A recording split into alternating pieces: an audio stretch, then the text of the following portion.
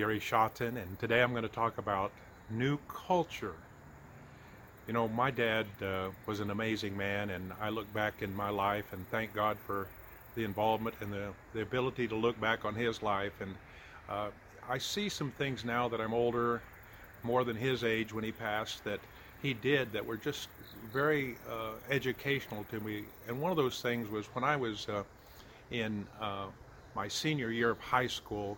We had lived for all of my life in southeastern Colorado. But Dad took a leap of faith or a calculated risk and decided he would go back to his home area in Kansas and be a part owner in a feedlot. That's a cattle feeding facility. We were in the cattle business. Dad knew that from one part, but this would be a commercial feedlot. And I don't know all the details, but this was a huge culture change for Dad because Dad had been, looking back on it, Dad had been a one-man show, had been his own boss, not reporting to anybody, no committees, no huge process in making a decision. And he decided to go back, and I think was with his brothers or a team to be part owners in this large feedlot. Well, again, I don't know all the details, but it didn't work out. So in about 18 months later, he did not give up the farm we had. We as boys and young men continued to farm there when Dad went back and gave a lot of trust in us. And but the point is, his culture didn't fit there. I can kind of see why, because he was a loan shark. He was one to make decisions not by committee. You know, we've all had culture changes. I mean, in our lives, first day of school was a change from being with mom and dad, and then we're are in school. That's a huge change. Then, depending on how we were raised and whether or not we were a close family or not, each time we moved from junior high to high school and high school to college, you know, those are changes. Well, my next first big change, though, was when I took my first job, a culture change for being basically working for my dad, going to college. I felt comfortable there, and my wife and I moved to Wyoming, a state in the far north where it's cold. Man, I had my first job. Was that a shock? The point I'm making is I had to make an adjustment to the culture. So the culture we live in has a big part to play, and frankly, our objective in all these lessons and all what we're doing is to change the culture of developing nations, to change the way they think, to look differently at the way they think, and adapt not to the new world, not to the American way, but God's way of thinking about how life works and how finances work. You know, this whole process comes from a thought pattern that many people in developing nations believe that God wants us poor, wants us to lack, that's somehow pleasing to God, that's somehow honoring God because we're so humble that we don't have any money. Now, that's the farthest from the truth if you look at the Bible. There's no way you can come to that conclusion unless somebody teaches you that. The Bible does not talk that way.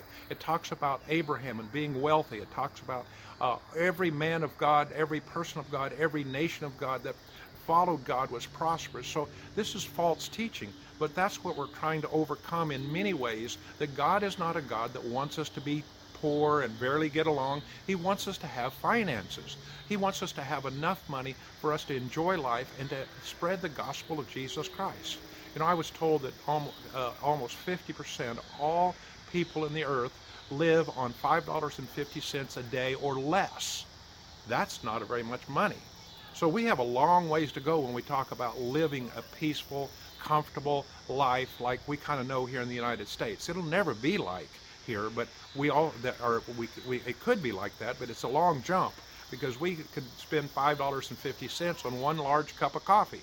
And so we're talking about changing the way people think and how the things work, and you know, we're not talking about little bitty things. You know, you go to a developing nations and almost always, they're like 3 hours late for some appointments. They don't call ahead. We're trying to guide our mentors to don't be discouraged, but help them hold to a new line of new business, that when you say a time is going to be a time. But that's not what I'm talking about. I'm not talking about the little things. I'm talking about some things that I think I see in the ability. I've been able to travel some 35 nations in my lifetime, and in most cases out, not staying at the Holiday Inn at the airport, but in with the people and see how people work and how people think. That's what I want to do when I travel. So there's three major things that I believe I have seen that's fairly consistent with poor mentality, the thinking that we're got to be poor. And one of those, and all of these are parts that we encourage our mentors to understand, because our culture is different than the culture that we're talking about. And a lot of our mentors have not been in these developing nations. We're working mostly in East Africa and Congo. Well, I've been in the continent of Africa at least 12 or 15 times. And I've been in at least 20 different countries, 10 or 12 or 14, I'd have to count them up, countries of Africa. And obviously some repeatedly. I don't go every week, every month, but I've been there a number of times, and I see this culture. And here's the three things I see. We ask our mentors, when they're taking and talking to a group, we have them form in groups of up to 10 or 12 people. We say it's like Jesus had his 12 apostles. So you have a home cell group or family group or church group or school group, and kind of cap it at 10 or 12 so that you can have a discussion and work through the issues of business as a group. That's where you're going to get the most learned. And so when we have our Americans call into those groups on occasions, we say, don't take control. Don't take over. It's natural for an American in our culture, especially the type A's, the leader personalities, to see a problem and then take over. Well, that's not going to help this group. Whoever's the leader needs to be in control, and we're there to help them.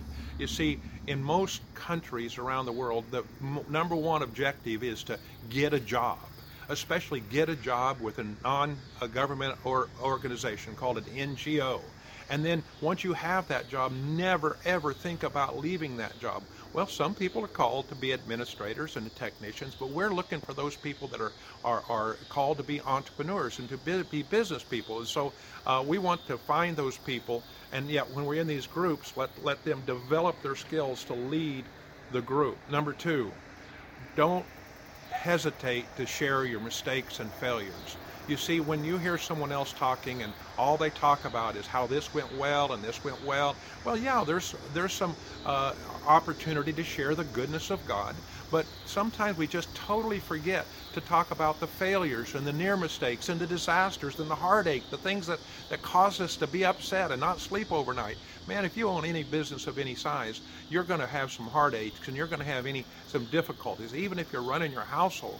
So share those things, because most people are afraid in these developing nations of ever making a mistake. They've never heard of anybody that's successful. They've never heard of their mistakes. So they've got to overcome that, hey, launch out there at certain times with enough preparation, but don't be afraid of making a mistake.